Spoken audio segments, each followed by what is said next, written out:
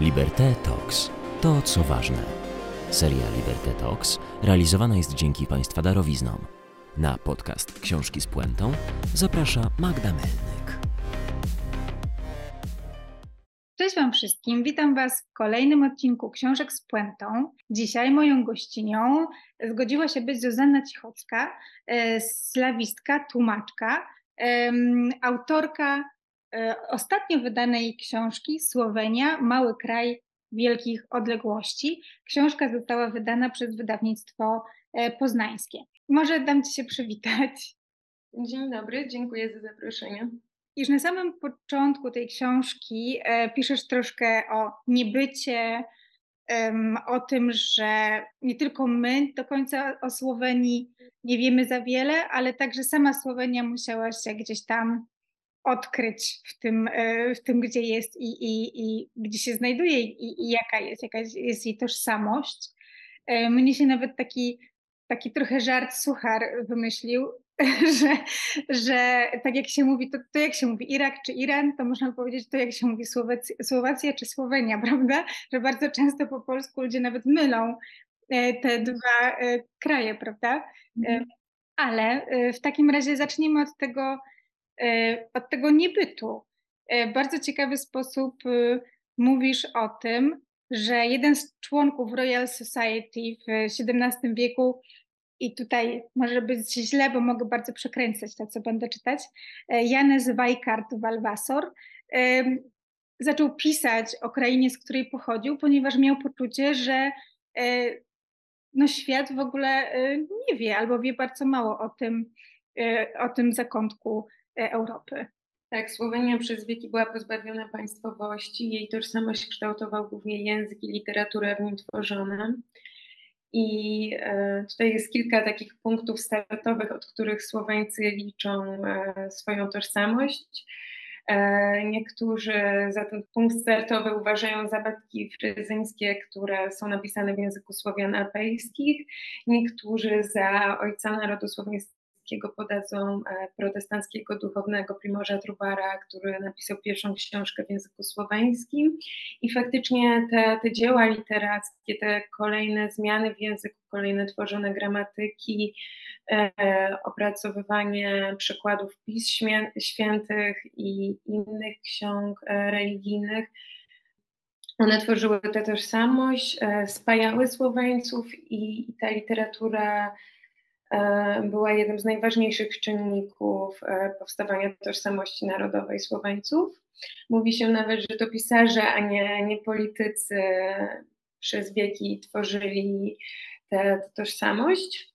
Właśnie Vajkard Valvasor po raz pierwszy opisał Słowenię i z każdą kolejną epoką ta Słowenia stawała się coraz bardziej wyrazista. Powstawało coraz więcej tych tekstów, ale jeśli chodzi o samych mieszkańców, oni tak naprawdę długo nie byli świadomi tej tożsamości. Oni swoją tożsamość postrzegali jako tożsamość lokalną, miejsca, w którym żyją, a te sprawy takiej tożsamości narodowej to były tak naprawdę sprawy nielicznej elity i tak naprawdę długo nie było mowy o tej Słowenii. Ta Słowenia po raz pierwszy pojawiła się jako część Królestwa Serbów i Chorwatów i Słoweńców po I wojnie światowej i wtedy po raz pierwszy zaistniała jako państwo, twór polityczny, więc stosunkowo niedawno, bo niewiele ponad 100 lat temu. Później po II wojnie światowej znowu była częścią Jugosławii i dopiero w 1991 roku ogłosiła niepodległość i ten 1991 rok możemy uznać za taki koniec dążeń literatów, choć nadal literaci bardzo się mieszają, powiedzmy, w te sprawy polityczne. Gdzieś to zostało tak, że oni nie zajmują się tylko wartościami artystycznymi, ale też takimi sprawami dotyczącymi narodu. Mhm. I mamy ten 91 rok, czyli niepodległość, moment, w którym Słowenia może decydować o sobie i Słoweńcy mogą decydować o własnej tożsamości. Natomiast mam wrażenie, że z każdą tożsamością jest tak, że naród musi ulokować się na mapie. I bardzo często jest tak, że to w ogóle nie ma nic wspólnego z tym, gdzie ten naród naprawdę na tej mapie się znajduje, w sensie otwieramy mapę Europy, okej. Tylko bardziej jest to nasza percepcja tego, gdzie my chcemy być. I troszkę o tym, my mamy z tym problem, tak, ponieważ ze względu na to, że byliśmy członkami bloku wschodniego, to ta Europa Wschodnia jako miejsce, w którym mielibyśmy się znajdować, bardzo nam ubierała w 1989. Dlatego ukuliśmy tę koncepcję Europy Środkowo-Wschodniej, w której się znaleźliśmy. Ola Wojtaszek w Fiace też podróżuje gdzieś, ci Chorwaci też muszą znaleźć siebie, gdzie oni w tej Europie. I mamy teraz Słowenię, która poprzez ten mariaż z Jugosławią była w jakiś sposób wciągnięta na Bałkany, tak? Że Jugosławia, okej, prawda? I teraz gdzie ci Słoweńcy w końcu się chcieli znaleźć, znaleźli się, gdzie uważają, że są? Słoweńcy po odłączeniu się od Jugosławii bardzo chcieli się od niej odciąć. Czasem robili to nawet w taki haniebnym względem mieszkańców z tych innych republik, obywateli. I to, co bałkańskie, jugosłowiańskie uważali za to, co najgorsze. I to się trochę zmieniło, już nie patrzy się tak pejoratywnie na te dawne inne republiki, ale faktycznie Słowenia w tym duchowym wymiarze ulokowała się z dala od Bałkan, chciała być Europą Środkową. Pod koniec Jugosławii, gdy pojawił się problem, jaka będzie przyszłość Słowenii. Słoweńcy widzieli swoją przyszłość w Europie Środkowej i też dążyli ku Zachodowi.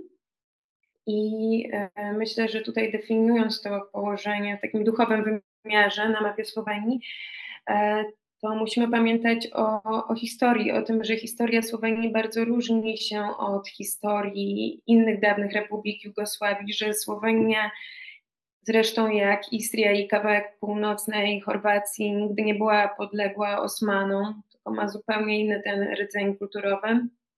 Słowenia przez wieki była podległa Habsburgom i tak naprawdę ziemie etnicznych Słoweńców były jednymi z pierwszych terenów włączonych przez Habsburgów.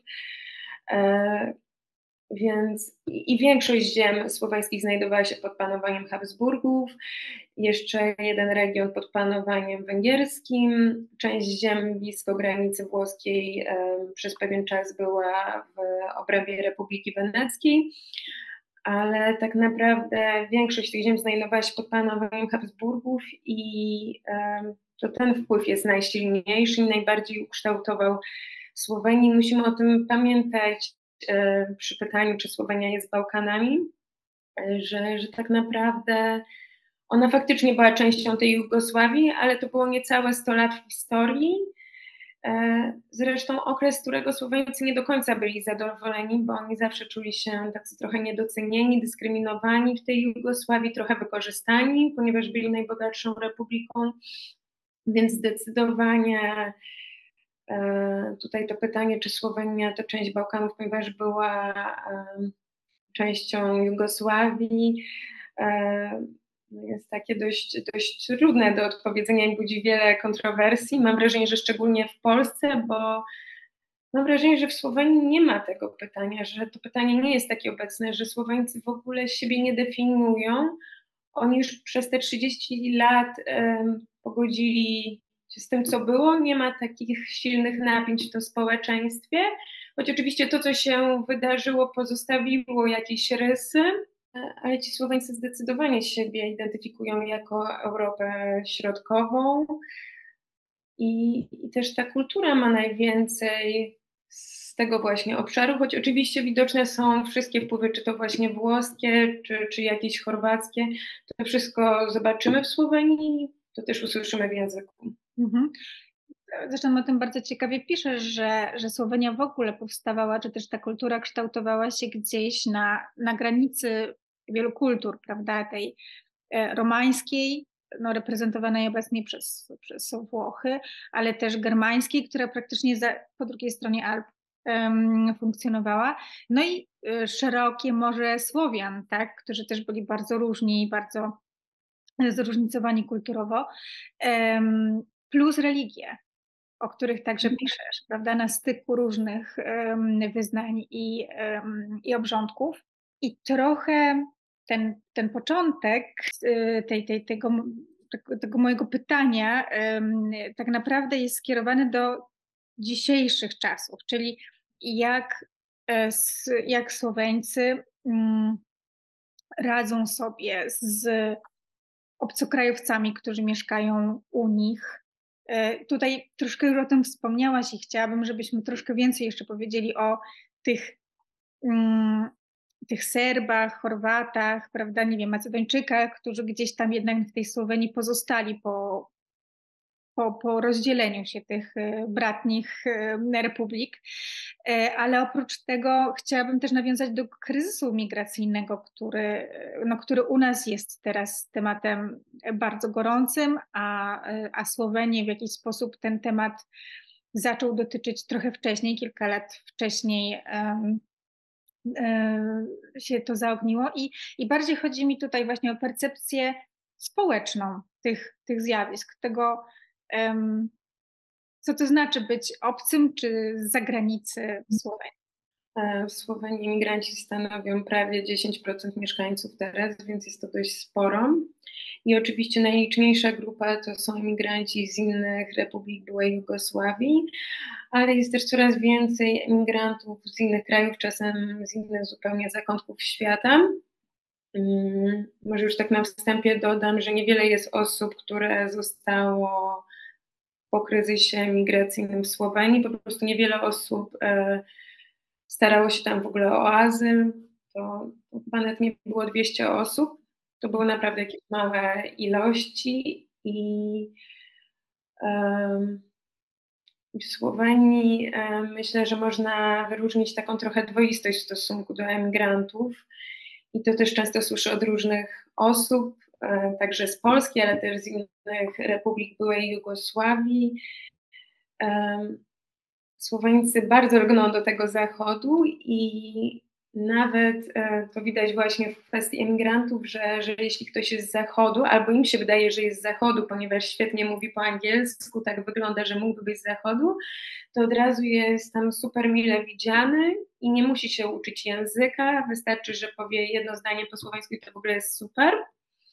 Ale jeśli ktoś jest z innej republiki dawnej Jugosławii, to już te wymagania są nieco wyższe, bo wiadomo, że oni są w stanie się porozumieć ze sobą w miarę, albo są w stanie się łatwo tego języka nauczyć, ale też wiadomo, że jeśli ten język jest podobny do naszego, to bardzo łatwo nam robić w nim błędy, albo nie nauczyć się go tak do końca i to czasem się dotyczy niektórych emigrantów z innych republik dawnej Jugosławii i Słoweńcy czasem patrzą na to krzywo, ci emigranci czasem spotykają się z dyskryminacją. Oczywiście to już nie jest taka mowa o dyskryminacji takiej jak w latach 90., gdy wybuchł bardzo silny nacjonalizm.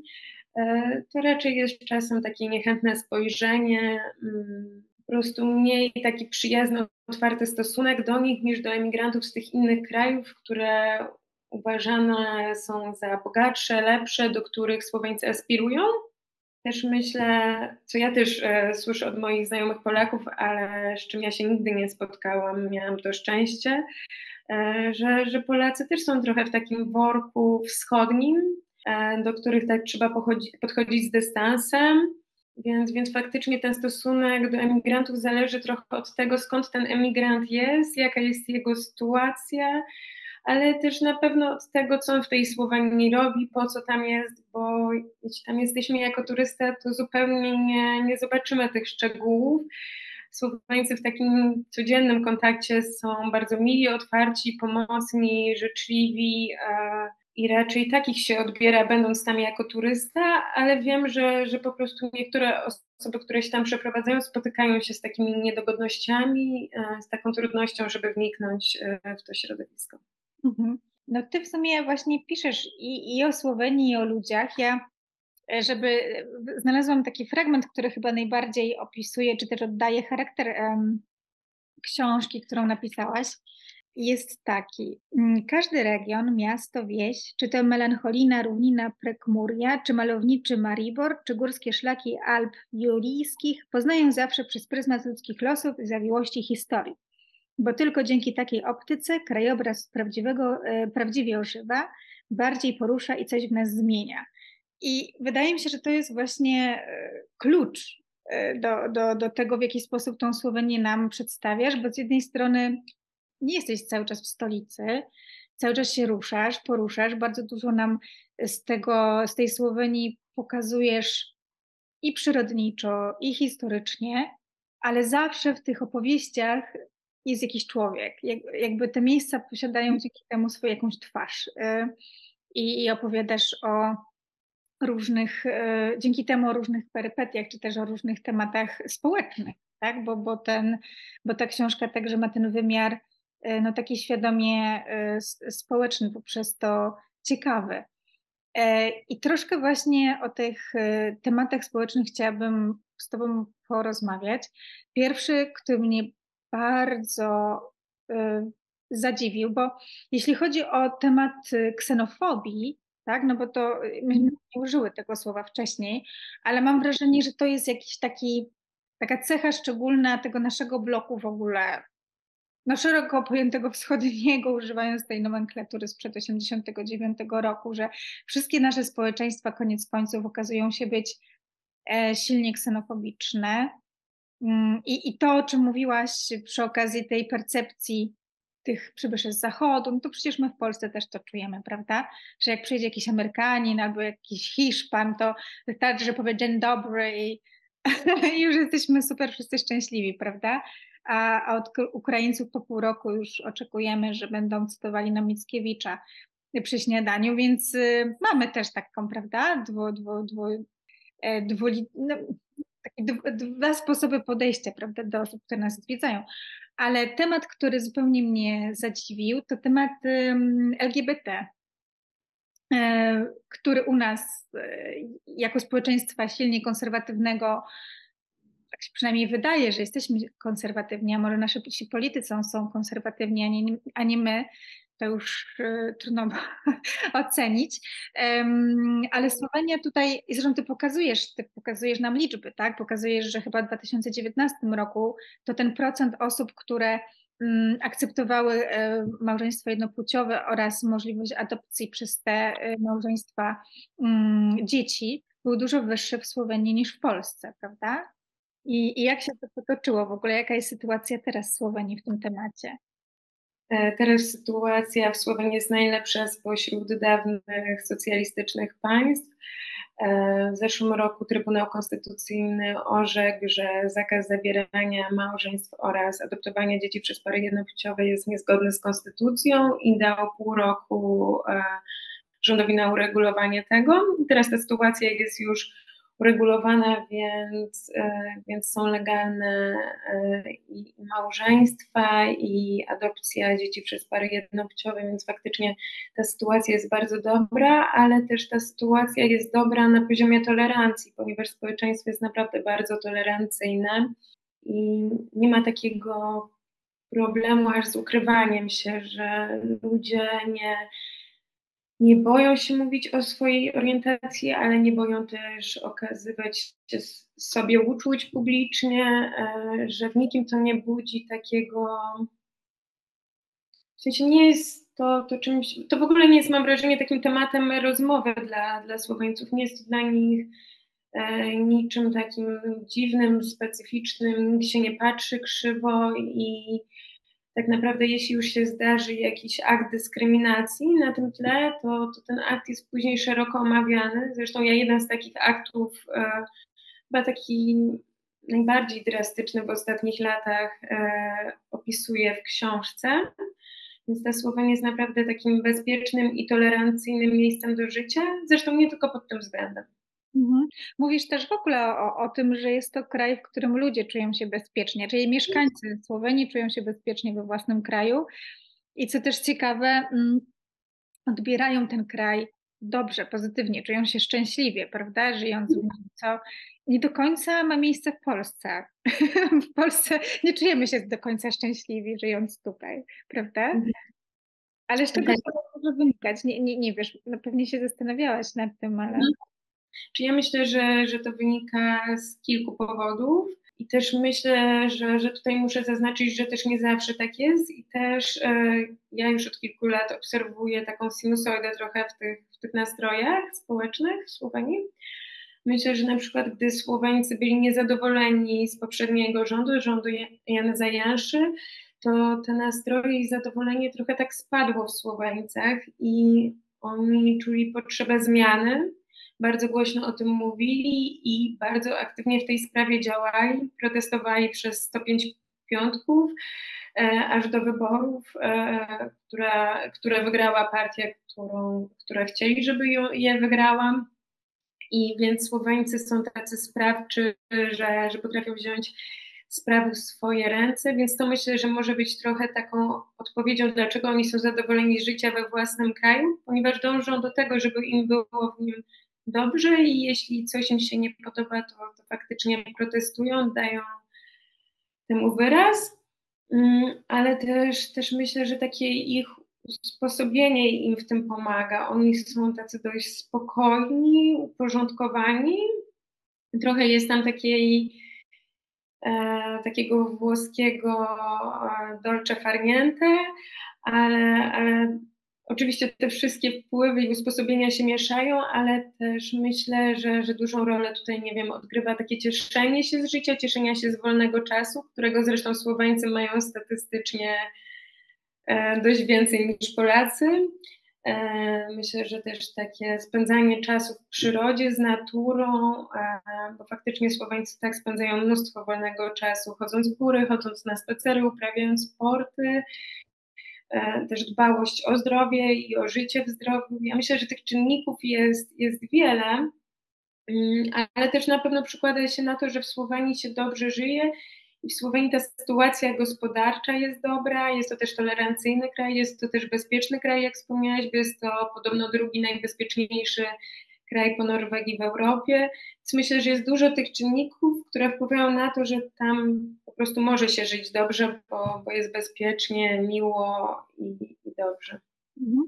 Fajnie, że właśnie wspomniałaś o tej naturze, bo trochę do niej chciałam nawiązać przy okazji tych wyborów, czy też tych protestów, które później zakończyły się wyborem partii, jak powiedziałaś, takiej, którą oni chcieli. I trochę chciałam Cię właśnie spytać o Roberta Goloba, ale także o partię, którą on prezentuje i główne postulaty tej partii, bo z tego, co ja rozumiem, aczkolwiek, no tak jak mówię, nie siedzę w temacie, to jest to partia taka zielona, tak? W jakiś sposób? Czy jakieś postulaty ma takie właśnie związane ze środowiskiem?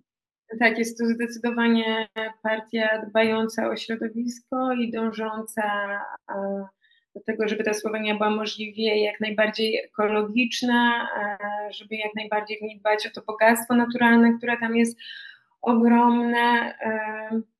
I też dla Słoweńców jest to bardzo ważne, ponieważ poprzedni rząd podczas koronawirusa chciał zmienić prawo tak, żeby można było budować w miejscach objętych ochroną i bardzo przeciwko temu Słoweńcy protestowali, nie podobało im się to w tym rządzie nie ma o tym zupełnie mowy.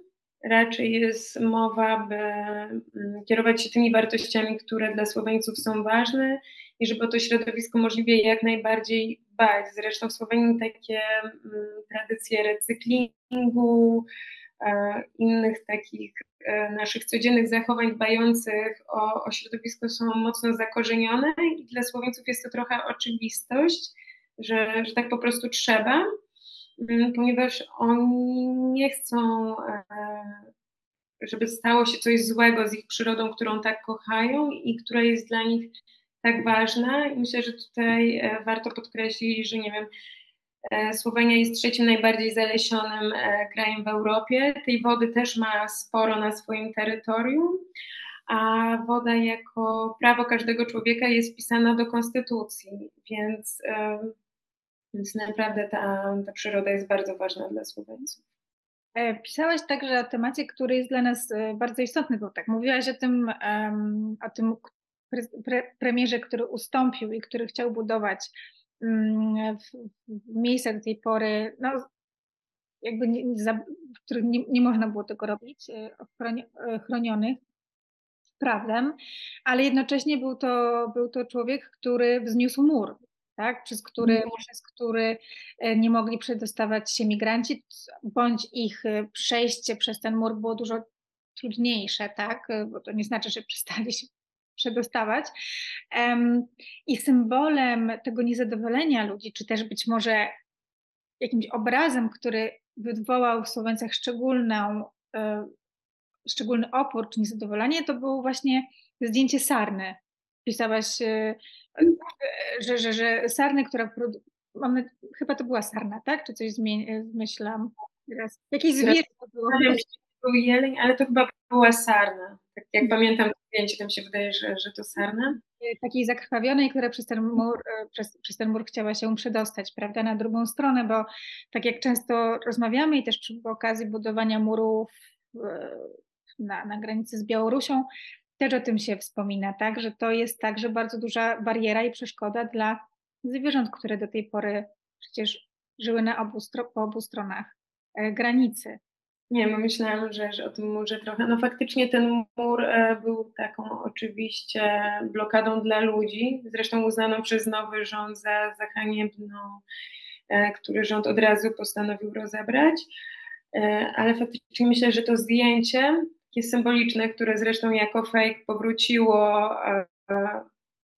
podczas dyskusji o murze na naszej granicy, że to zdjęcie jest takie symboliczne i w ogóle to, że te zwierzęta nie mogły się dalej przemieszczać, a one w tym obszarze się naprawdę mocno przemieszczały pomiędzy porami roku i po prostu to był cały obszar ich mieszkania, też niedźwiedzi, których ta populacja jest liczna tutaj, że to było takie symboliczne po prostu, że to zwierzę zakrwawione w tym murze tak powiedziało więcej niż te dziesiątki, setki tysięcy ludzi, które były trochę taką bezimienną masą i przemieszczały ten mur. Nikt się na tym nie zastanawiał, jak to zdjęcie tak obiegło dosłownie świat, to wszyscy jakoś zwrócili na to uwagę, że to jest haniebne po prostu.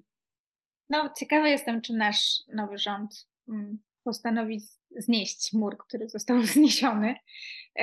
No ale cóż, do Słowenii powracam.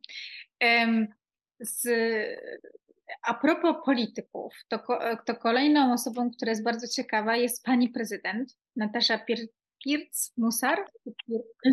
Tak. Która jest kobietą, nie jedyną kobietą, ponieważ Słoweńcy mają także dowódczynię swoich sił zbrojnych, która także jest kobietą, Alenkę Ermens, tak? I chciałabym troszeczkę o tych kobietach porozmawiać z tobą, trochę cię o te kobiety właśnie dopytać, bo z jednej strony, z tego co rozumiem, prawa wyborcze kobiety na terenie Słowenii, bo to nie była Słowenia per se jako prawda, niepodległy naród, ale dostały dość późno, bo w sierpniu 1945, tak, z tego co patrzyłam w twojej książce i później też jeszcze próbowałam to sprawdzić i no to dość późno jest, jak nawet, że tak powiem, tak jak z polskiej perspektywy na to patrzymy, a z drugiej strony piszesz, że w tej Słowenii kobietom żyje się dobrze i wcale nie mają tego syndromu tych kobiet postsowieckich, tak, gdzie ta kuchnia i no wiesz, te obowiązki rodzinne po prostu gdzieś na głowach nam wszystkim leżą i w jednej z książek Dubravka Ugresić opisuje Słowenki jako te, które najchętniej zadzierają spódnicę, jak pisze w ogóle o stereotypach dotyczących wszystkich narodowości, bo Jugosławii.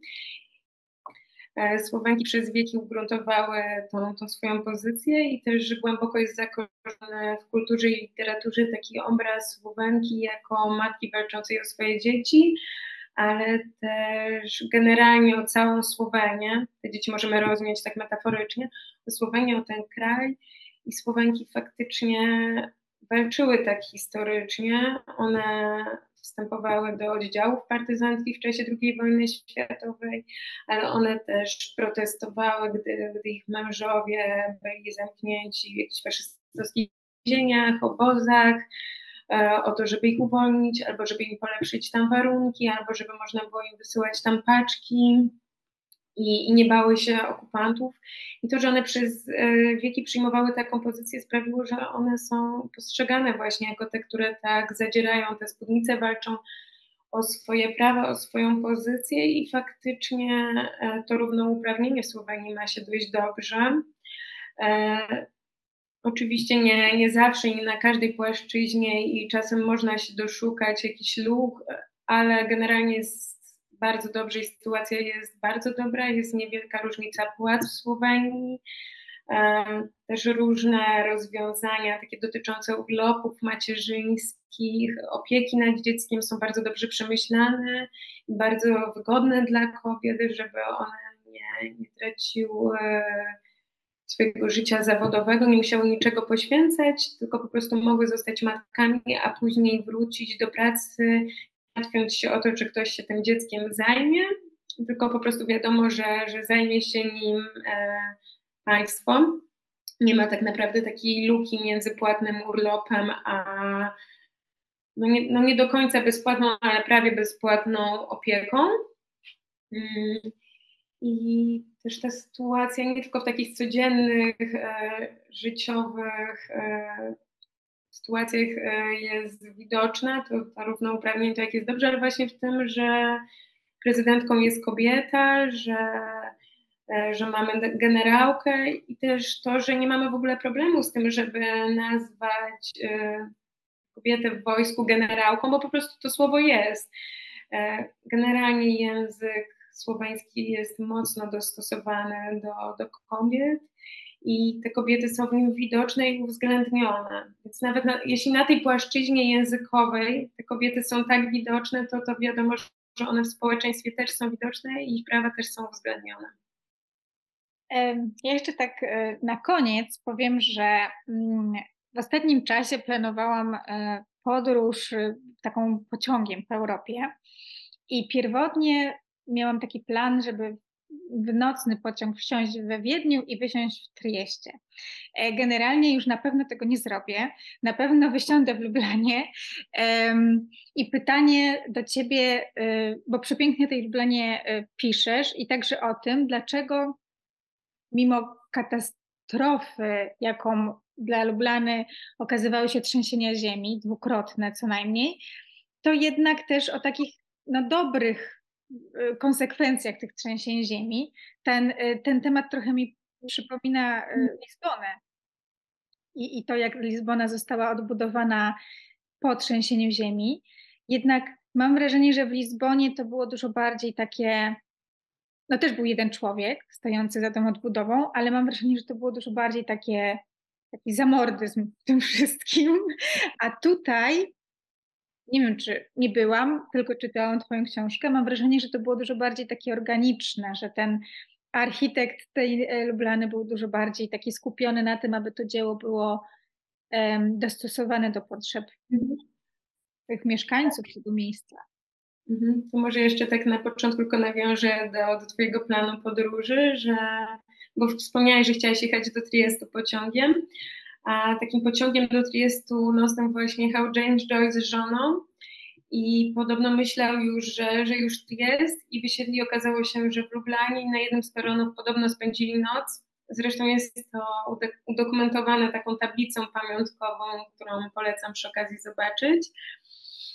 A jeśli chodzi o tą Lublanę, która faktycznie jest nazywana Lublaną Plecznika i jest trochę takim miastem, które najwięcej zawdzięcza jednemu architektowi, miastem, które jest bardzo przyjemne i właśnie to jest zasługa tego architekta, który przybył do Lublany, która była nadal trochę nieuporządkowana po trzęsieniu ziemi, do Lublany, która przed tym trzęsieniem ziemi była takim miastem dość prowincjonalnym, dość tak chaotycznie zabudowanym i która po tym trzęsieniu ziemi trochę powstała jak Feniks z popiołów, odrodziła się na nowo i zaczęła rozkwitać. Tuż po trzęsieniu ziemi zaczęły tam powstawać piękne, secesyjne budynki, zaczęto dużo budować, zaczęto planować, żeby przygotować plan zagospodarowania całego miasta, żeby to miasto już nie było takie zbałaganione. I o to też poproszono Plecznika.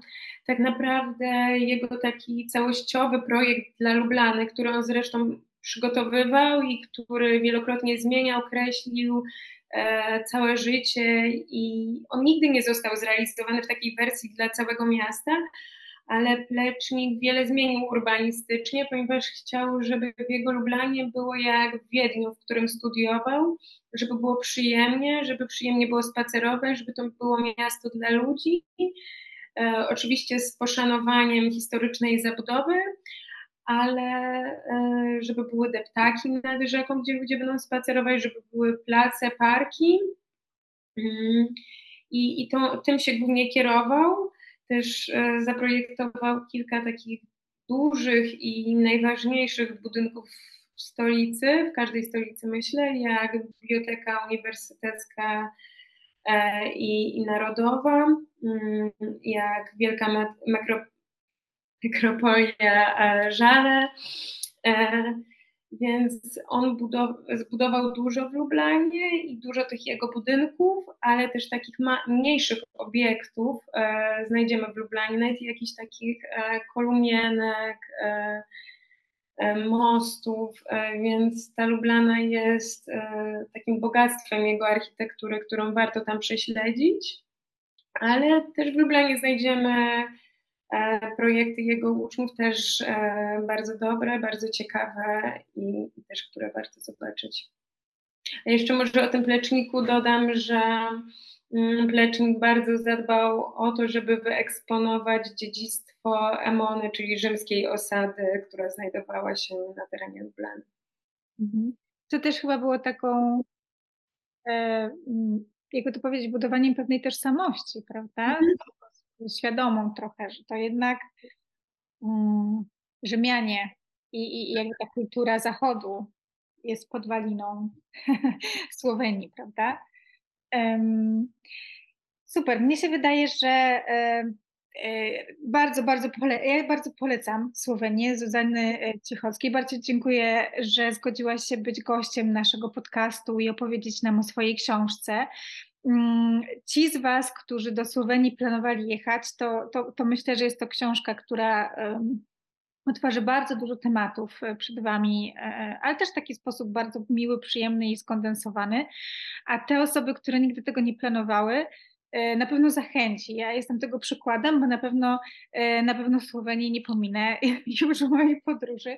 Jestem nią bardzo zaciekawiona, szczególnie stolicą, ale no też ta natura bardzo kusi. Więc myślę, że polscy turyści, dużo mamy takich, którzy lubią sobie gdzieś tam pochodzić po górach i myślę, że nie będą rozczarowani absolutnie Słowenią.